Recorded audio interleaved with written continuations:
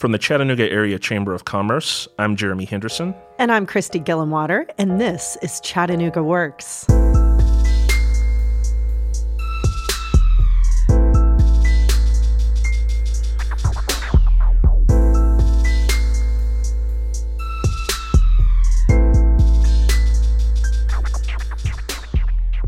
What makes an epidemic? Well, from the time you woke up this morning to the time you go to sleep tonight, 115 Americans will have died from an opioid overdose. If the trend continues, opioids will have claimed the lives of 1 million people by 2020. Alongside the staggering human cost, the economic burden of prescription opioid misuse in the U.S. alone is $78.5 billion a year. All of this is to say that addiction is not a uniquely Chattanooga problem, but today we're going to tell you the stories of people trying to come up with uniquely Chattanooga solutions. A big part of what makes opioids so pernicious is that most addicts get access to them from prescriptions, either their own or someone else's. Blue Cross Blue Shield of Tennessee decided to combat this issue head-on with their Don't Be an Accidental Drug Dealer campaign, for which they won a prestigious national PR award. They did this in part by allowing Tennesseans to tell their own stories. We are joined now by Mary Danielson, Director of Corporate Communications from Blue Cross Blue Shield of Tennessee.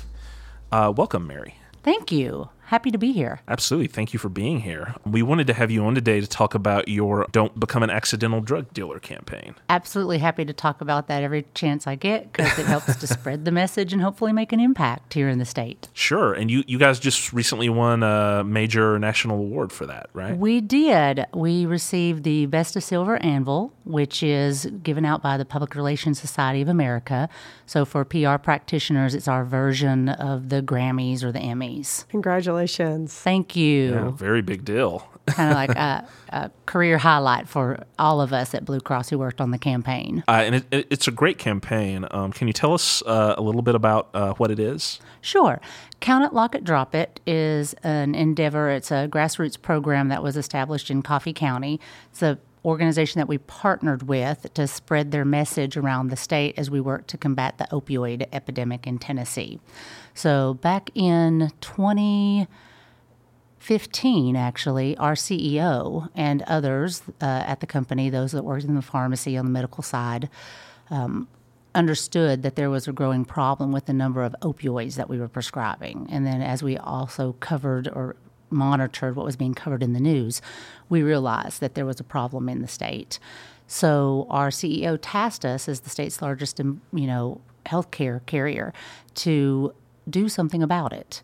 So we tried to tackle the issue from two sides of the equation. The clinical side, where we could, through best practices in pharmacy management, work to ensure that our members receiving the right medications at the right time in the right way, and then also have a social wraparound to it so that, for anybody beyond our own membership who would still obviously benefit from hearing the message, but for all Tennesseans to be out there talking about what they could do, what simple steps they could take to make an impact to, reverse the course of the opioid trends in Tennessee. Okay. Great. Could you talk a little bit about what that awareness campaign looked like? Absolutely. We found a little organization out of Coffee County, Tennessee, an anti-drug coalition, who had been out there for a few years. I think their program started around 2012. Count It, Lock It, Drop It. 3 simple steps that these two wonderful, passionate women came up with because in Coffee County, they realized that they had a problem, probably sooner than we saw at a statewide level. And they knew it when they saw more pain management clinics in Coffee County than they had McDonald's. Wow. So they immediately wanted to do something to improve their own community. And their message resonated with us. It's 3 simple steps, a direct call to action that anybody can take. Sometimes a problem becomes so large and overwhelming that you think, what can I possibly do about it? Well, very simply, you can count your prescriptions in your home. You can secure them in a safe place, lock them up, and then you can dispose of them safely at a drop box in your community, whether that be at a law enforcement facility or at a local pharmacy who has a dispensing box. And are there any of those located here locally in Chattanooga that you could point people towards? Yes. City of East Ridge, City of Red Bank, here in Chattanooga, at the various police precincts. They have the drop boxes. Also, Walgreens here locally have drop boxes, and we've partnered with Walgreens, and we've co-branded with their organization to have the boxes in the pharmacies there. Okay. Speaking of the pharmacies, could you speak a little bit about the other side of this, working with them to ensure accurate prescriptions? So we have a really great relationship with the Tennessee Pharmacy Association, and in fact, the Count It, Lock It, Drop It program, through some additional funding, from our foundation, are getting ready to launch an education program with the pharmacies across the state about the Count It, Lock It, Drop It message. Okay. And Mary, obviously being a chamber of commerce, we like to provide resources to other businesses.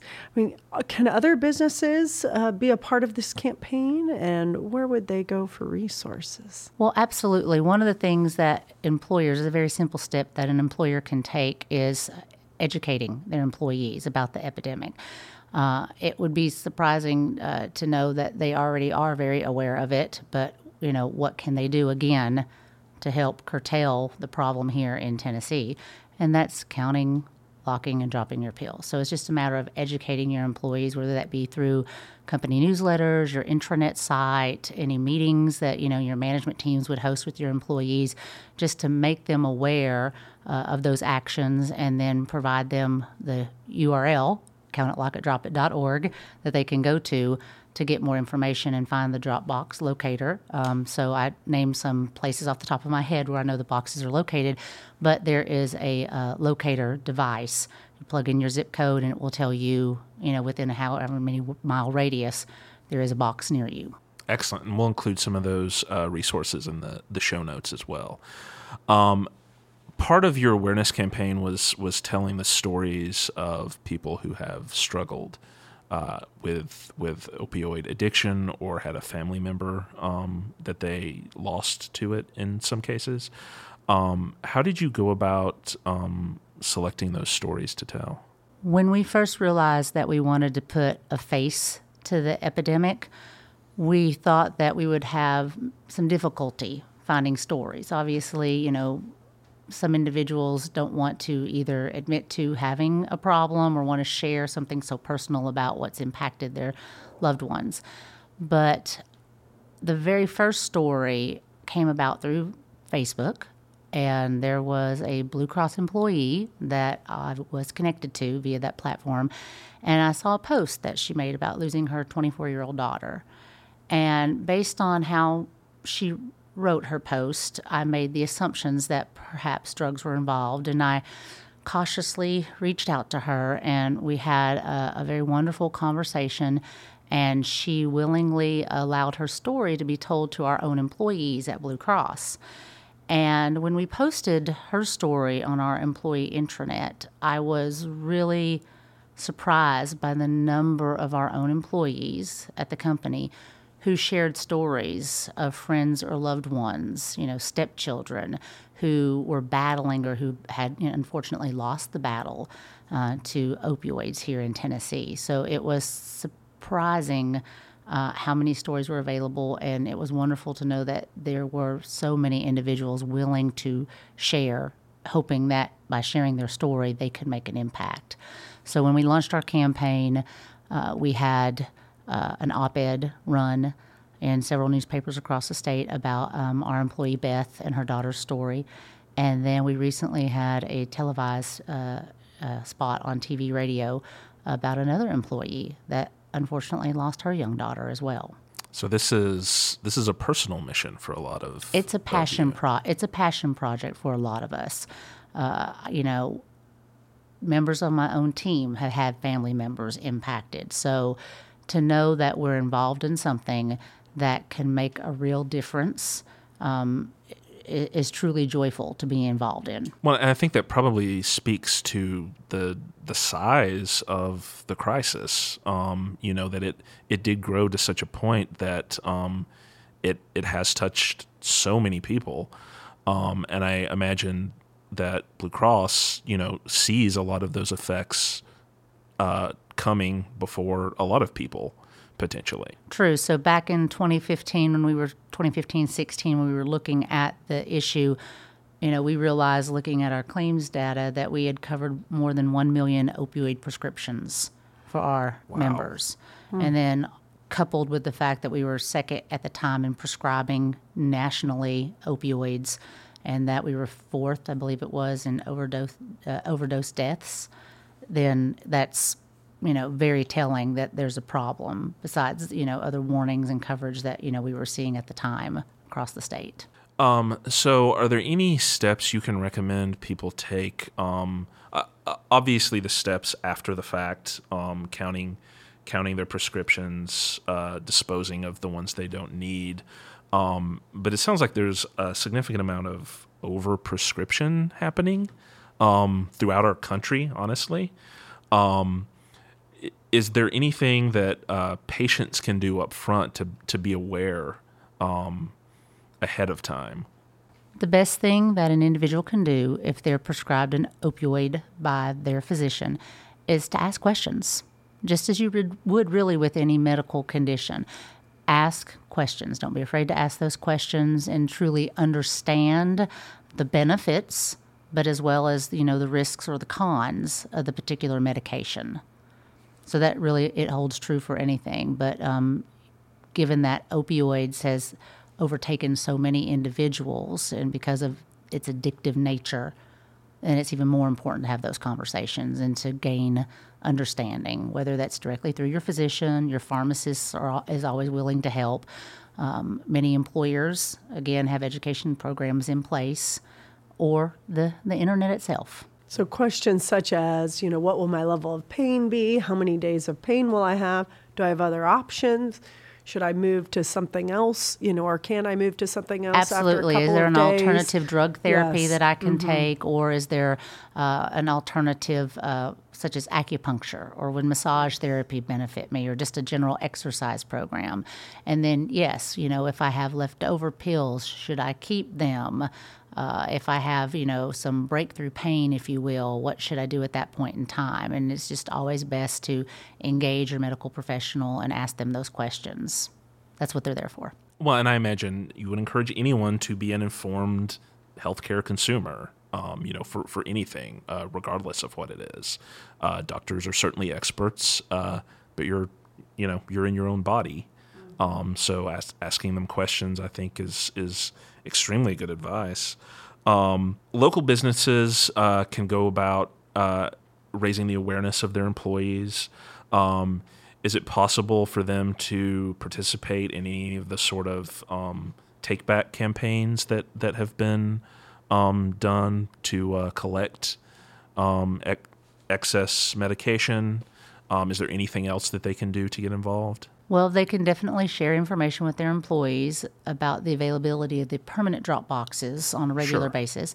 But twice a year, in the months of October and April, the Drug Enforcement Agency Administration, they will send out information about their take-back events. And they're set up at area pharmacies like Walgreens and or at churches, various organizations that obviously believe in the cause. And in many cases, it's just a drive up. You drive up in your car and you can drop off your medications, and the professionals there will help to collect them and properly dispose of them for you. Great. You're the sort of spokesperson for your campaign was Miss Tennessee. Yes.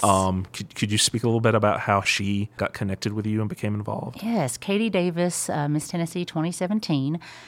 Was an instrumental part of our campaign. We had already launched and been in the campaign 8 or 9 months, and then happened across a Facebook post and saw where her platform was Attack Addiction.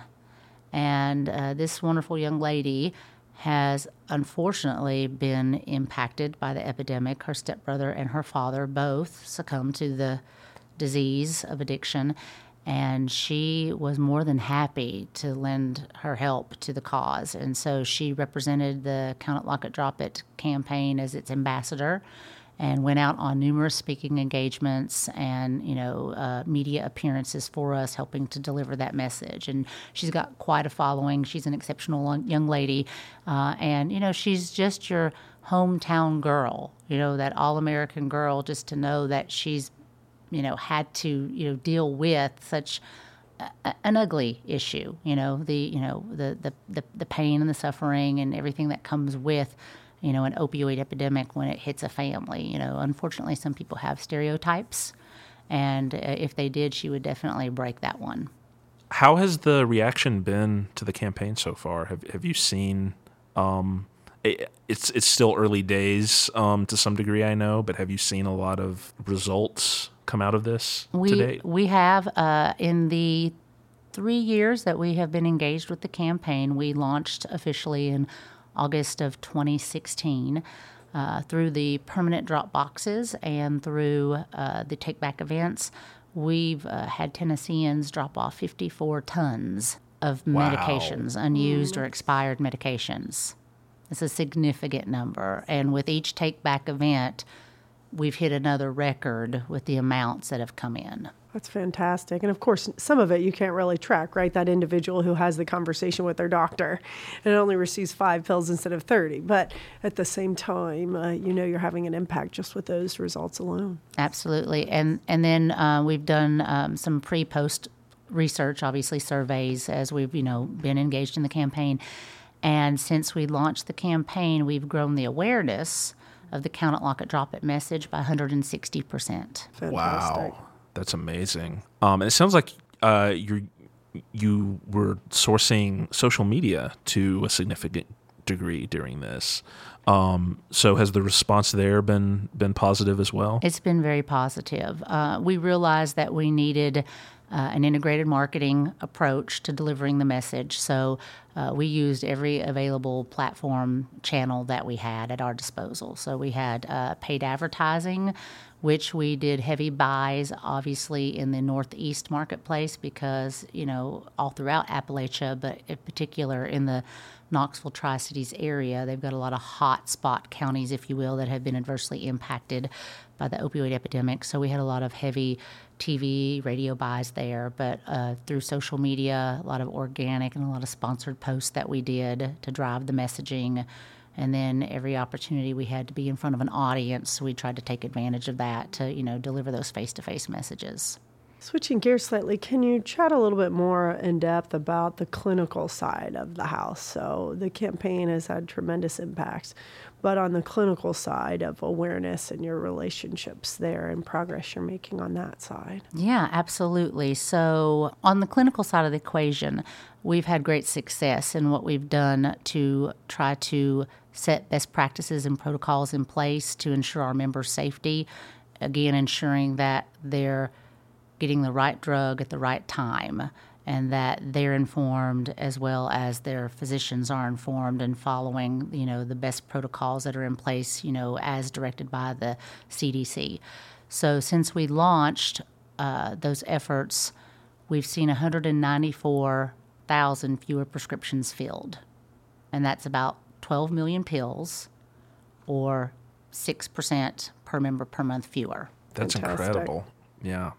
Fantastic. And in our ranking, our national ranking, we've seen a decrease. So obviously, hopefully your campaign continues to help our incidence numbers and rankings in terms of opioid challenges. We know we're not the sole cause of any positive movement on any ranking or chart that's out there about the epidemic as people are monitoring and tracking what's happening. But we're doing our small part, but it will take everybody in the community, whether that is a government entity through legislative action, whether that's, a corporation such as ours, being involved from a philanthropic standpoint or what we can do. But, as we said before, anybody can make an impact, just through education and conversation. So, the more employers can educate their employees about their own health, which would include, the effects potentially of an opioid prescription, and that individual then can easily do something too by just simply counting, locking, and dropping off their pills. We're doing our small part. Good for you. Thanks for boldly leading in this very important space. It's so important. In Blue Cross Blue Shield of Tennessee, you continue to step up on big opportunities in the community and in the state. And here is another example where you're just a shining example of what a company can do to be proactive and try to set a sea of change on something that is a challenge for so many in the community. Thank you. Thank you so much. We're right here, and we want to be right here for our members and the community in any way we can. Is there anything else you want to cover before we wrap up? CountItLockItDropIt.org. It's a great resource, and if you want to find a place to dispose of your medications, you can find it in the Dropbox locator there. Excellent. Thank you, Mary, for being here. Okay, thank you both. Thank you, Mary. Appreciate it.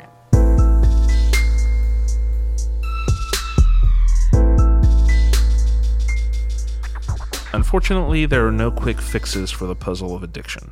It's complex and requires long-term commitment. Fortunately, Cadis has been putting those pieces together for more than 50 years.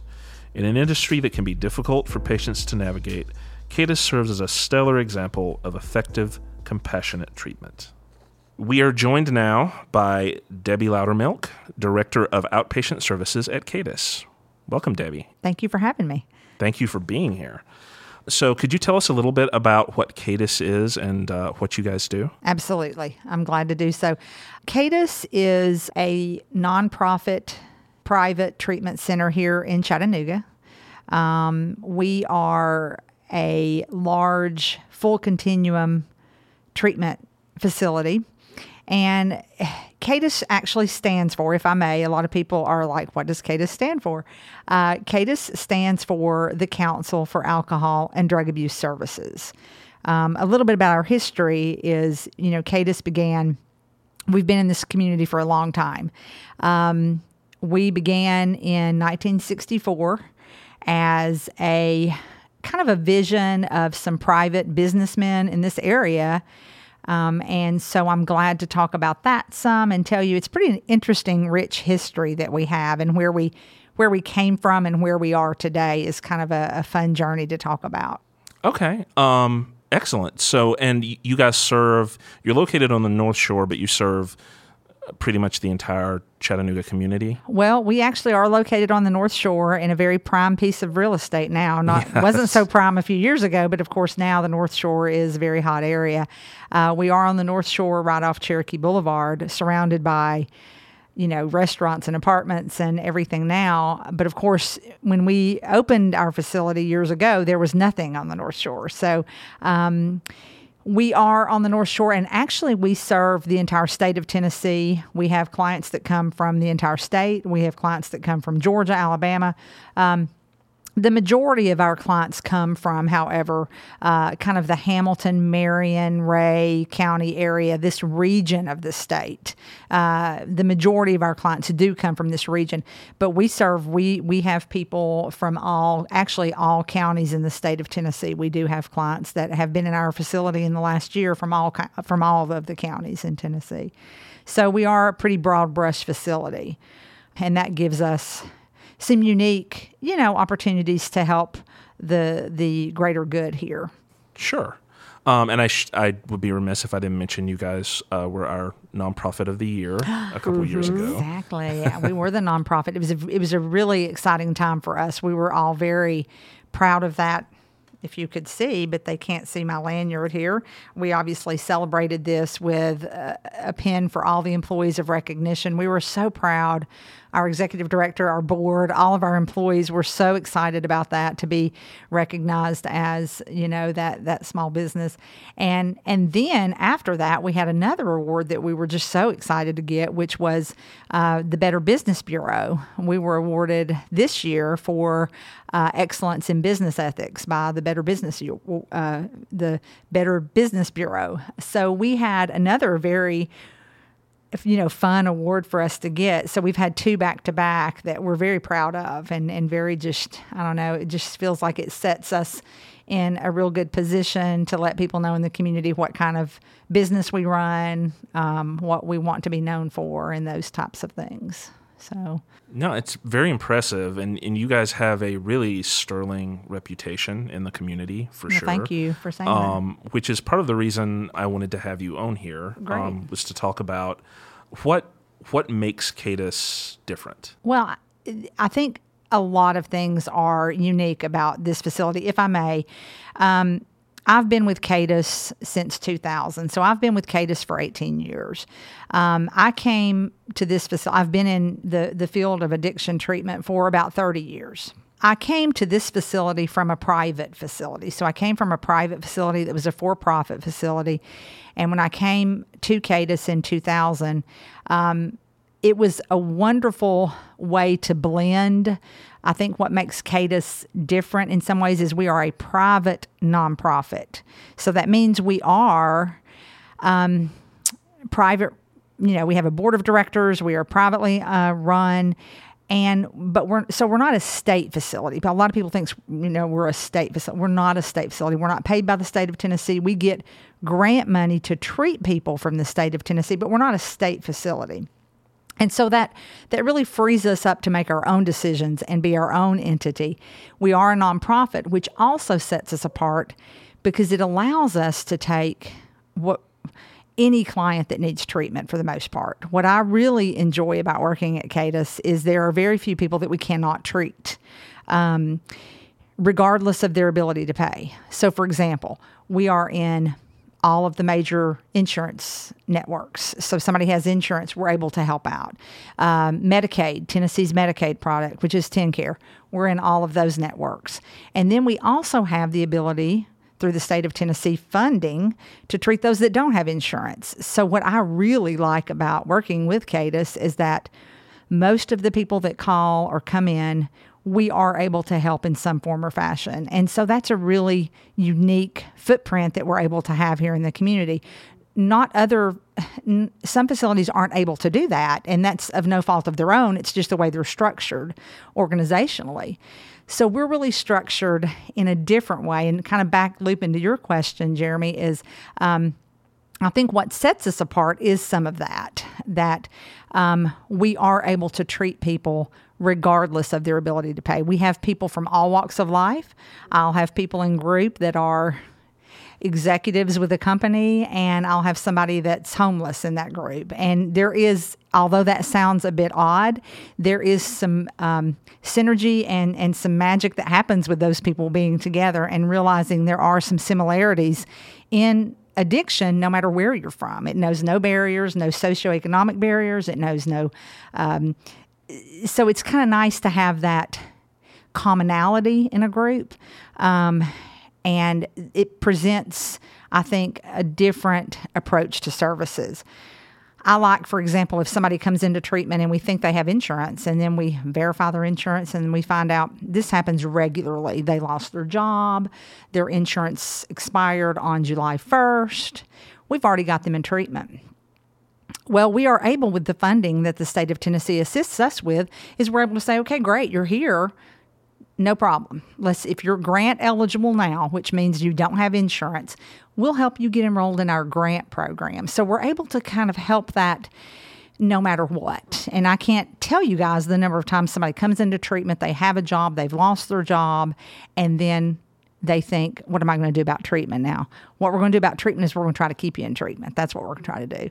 So it really gives us, I think, a unique opportunity that, again, other facilities, no fault of their own, they may not be able to do that. Mm-hmm. So Debbie, walk us through how a person either can self-introduce themselves to your services, or, a loving family member or friend can introduce. Walk us through the process. Sure. Glad to. Mm-hmm. We have an admissions department at Cadis that handles all the admissions to any level of care. So be it an adult, an adolescent, whatever level of care, that's where we start. And the admissions department will take that primary call, and they'll ask some baseline questions of what you're using, where you're from, what your needs are, what's going on, what's the crisis that made you call today, because there's always some situation that's driving that interest at the moment. And we look at what we consider the acuity or the crisis level of that situation, and then we may make some referrals that are immediate. And so they call, We get them an appointment either with us or with our partners that are a crisis walk-in center that we work with here in Chattanooga. So they start by a call, we make an appointment, they come in, and we look to see what's the best level of care to start them in. So we have detox, we have residential rehab, we have intensive outpatient where they come several days a week, we have a halfway house. We have adolescent services. So we look at all of that and find out where you best fit, and that's where we try to start you. So we've recently added, I don't know if you've seen on how we've fit these apartments on our property is kind of interesting, but we've added 24 permanent apartments on the backside of our property. They're absolutely gorgeous.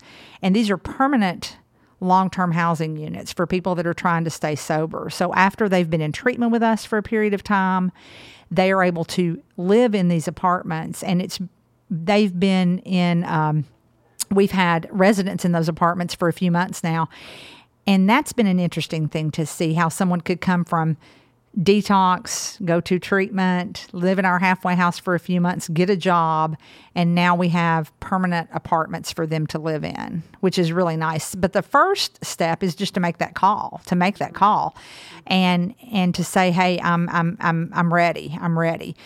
It's, there's a juggle of that, because sometimes when somebody's ready, we have space issues or we have appointments. We do our best to get them in as quick as possible. And so again, based on the crisis level, we work very closely with other facilities and crisis departments in town to say if there's something that you need to do right now today, let's take care of that. So that call is that first thing. So, and you all really help loving family or friend members walk through that process too. If there's someone they're approaching, and how to approach that person. Absolutely. The need for treatment for them, et cetera. It's very hard, I think, because family members are struggling. They don't know what to do. They are concerned. What do? I see somebody falling apart.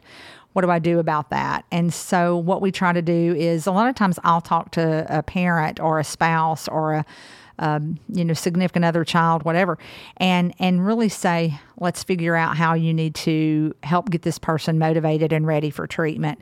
That's very hard for family members, because it's very painful to watch your loved one just disintegrate in front of you. And so what we try to do is a lot of times I'll give families resources. Hey, let's talk about this. Maybe you need to do X, Y, and Z to help get this person ready for treatment. Because a lot of times they won't come in treatment. They're like, they won't come. Yes, they refuse. They're refusing, and they're like, I'm not going to do it. So a lot of what I will talk to people about if I have an opportunity is, I want you to figure out what you can do to help that person realize there are options, and also maybe attend some support groups for yourself that give you kind of some strength and some skills to help get this person ready to come into treatment. So a lot of times I'll refer family members first. I'll be like, okay, why don't you do this, this, and this? Go to these support groups. And you're going to learn, number one, you're not alone. Number two, what other people have done before you to help get somebody ready for treatment.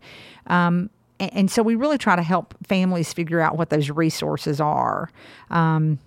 We have, of course, if somebody's in treatment, we have family counselors in both our adolescent and our adult units that will work very specifically with family members on what to do, how to make sense of this, and how to understand it, and how to understand addiction as a disease and not a disorder of their character or a disorder of their willpower. And so we really talk a lot about that disease with the family members, so you understand it and the families get what somebody is really struggling with. It's very difficult for people to understand the power of addiction if they've never possibly had that education or personal experience, So we do a lot of work on trying to help families understand that and try to figure out how they can best navigate through some of those difficult times.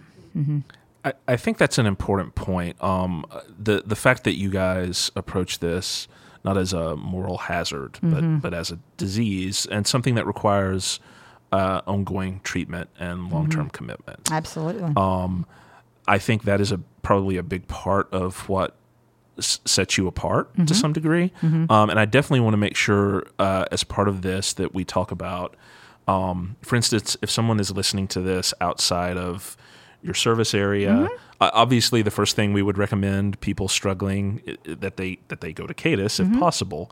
But there has unfortunately been a lot of news lately surrounding the recovery and treatment industry with fraud. So Exactly. Right.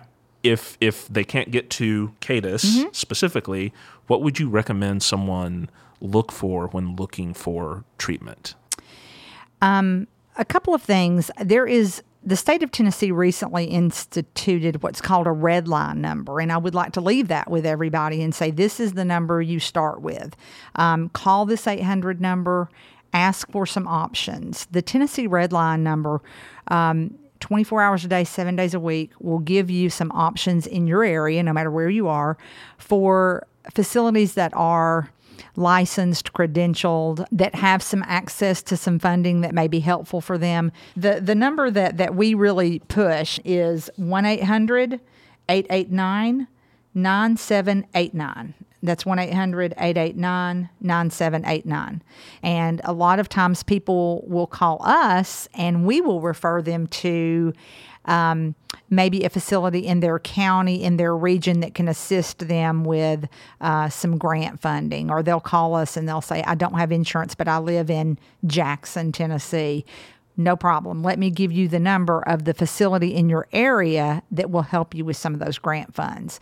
Because we each have areas of the state for grant money. Now, we don't for clients that are otherwise funded, but we each have areas of the state.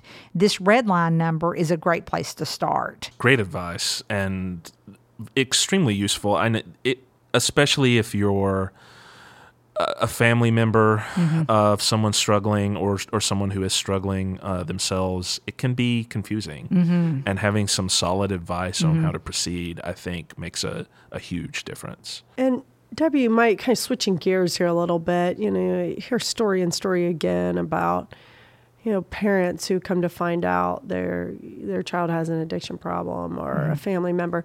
Well, what are some early signs? How can people, is there an opportunity to see early signs and help loved ones earlier? Or, what should people look out for? Changes. And changes in behavior, changes in their friends, changes in what they do. I say the first sign of any kind of derailment is usually some changes. That's not always the sign of derailment. It may be just the sign of other things. But when you're looking at changes in how someone's acting, their mood, their friends, their jobs, it depends on the age of that loved one. If it's an adolescent versus an adult, you're looking and not being afraid to ask. This is the thing I tell families a lot. Especially, I have a lot of people ask me about, what do I do if I think someone's doing this or that? Or ask them that. Tell them you have concerns and I'm concerned about you. They will not receive that well. It will probably be a difficult conversation, but it also lets people know that I'm concerned and I have my eye on the situation. I tell family, one of the best things family members can do is, especially if you have, kids in your home or even not, the crisis we're in this country, in this state especially with opiate use, lock up your medications. I cannot stress that enough. I tell people, lock up your medications. It's like having, we talk about loaded guns in homes. You are putting loaded guns in that medicine cabinet when you go to the dentist and you have 20 hydrocodone and you put it up in your med cabinet and you forget about it because you only took 3 or 4. Well, guess what? You've got 16 sitting in there in the med cabinet that are it's just an opportunity for somebody to come in there and have access to that. So especially with other people in your home, lock that stuff up, dispose of it when you're done. I mean, the state of Tennessee has done huge campaigns, and I know we'll talk some about those today, but some of the campaigns are about, get rid of your medications. Get rid of those when you're done with them. Don't sit on them in case you might need them down the road. No. You're done with them. Get rid of them. Take them to a drop box. Take them to one of the drop boxes. You can go on multiple websites and just Google Where do I take my prescription medications? There are now permanent drop boxes in police departments, no questions asked. I took a bag of medications, both prescription and non-prescription, down to the police department. And I mean, there's no questions asked. You walk in, they point you to the drop box and you open it up. It's like a UPS drop box and you just put it in there. And so that is what we need to do as a community, is first say, don't be afraid to ask the questions.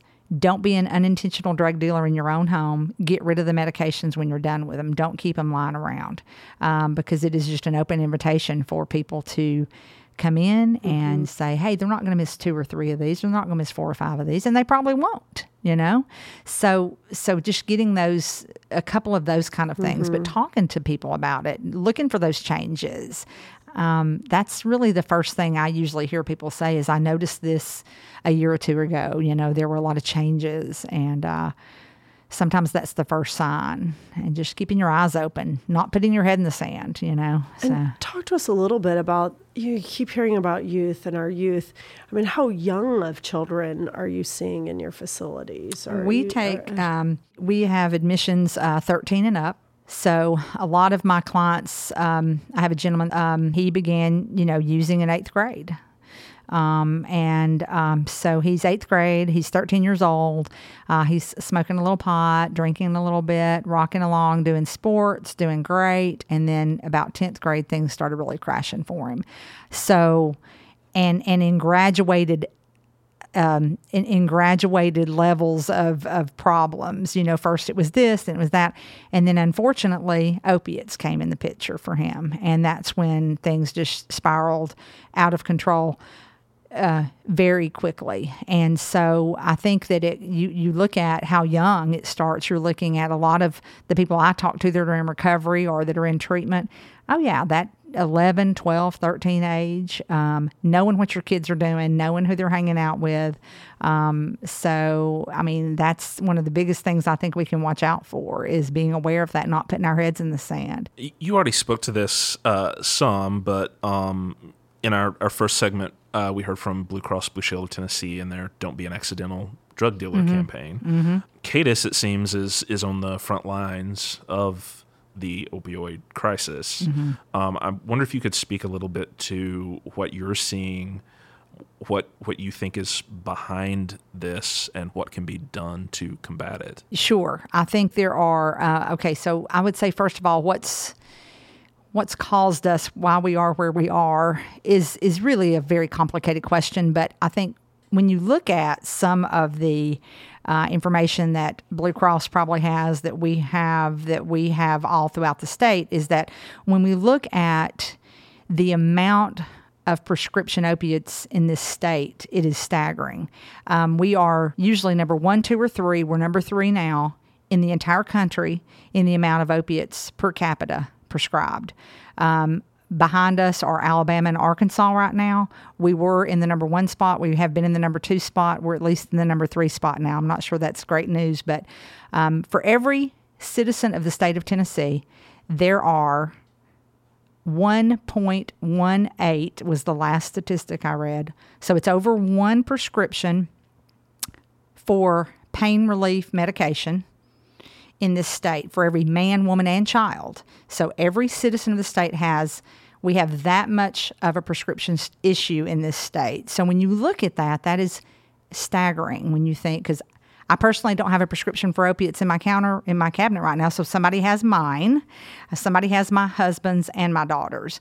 So if every citizen of the state has over 1 prescription, at least 1 or greater, then we know the amount of prescriptions that are being passed out in the state. So the problem is multifaceted, of course, but the amount of prescriptions. Now, there are a lot of things that are being put in place right now with certain legislative actions to try to slow that down. And I am fully supportive of those. The most recent one, and you've probably heard about the Tennessee Together Act that Governor Haslam signed into place July 1st.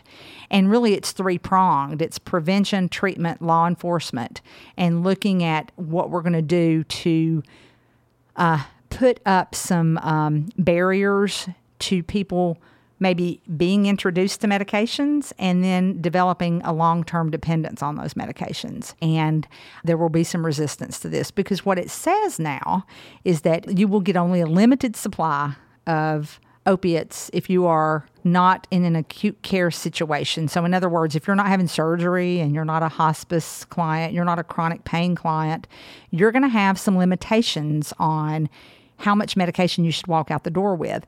And your physician has to justify, how many days and why they're doing that, 10, 20, 30-day supplies. And this is new legislation, so it's going to be interesting to see. It's not meant to put controls on physicians. What this is meant to say is that we want limited amounts of very addictive medications to get into the hands of people that can have alternatives to that. So there's going to be things that they have to do. And I think those are some pretty good, those are some huge steps forward for us. Well, you have certainly educated us today. Thank you. Thank you for being here. Thank you for having me. Thank you and Cadis for the important work you're doing in our community. Yes, we appreciate your thoughtful efforts. It's so necessary today. So well, we thank you. Thank you guys for paying attention on this show to this problem that we're all seeing in the state. Absolutely. Thank you so much. Thanks.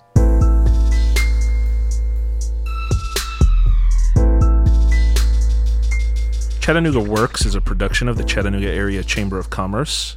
It's hosted by me, Jeremy Henderson, and Christy Gillenwater. Production and music by Eric Lissica. Our executive producer is Sybil Topol, with editorial assistance from Amanda Ellis.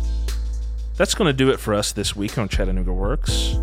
Tune back in right here in a couple of weeks for our next episode to find out whether or not the kids are, in fact, all right. Until then, work it, Chattanooga.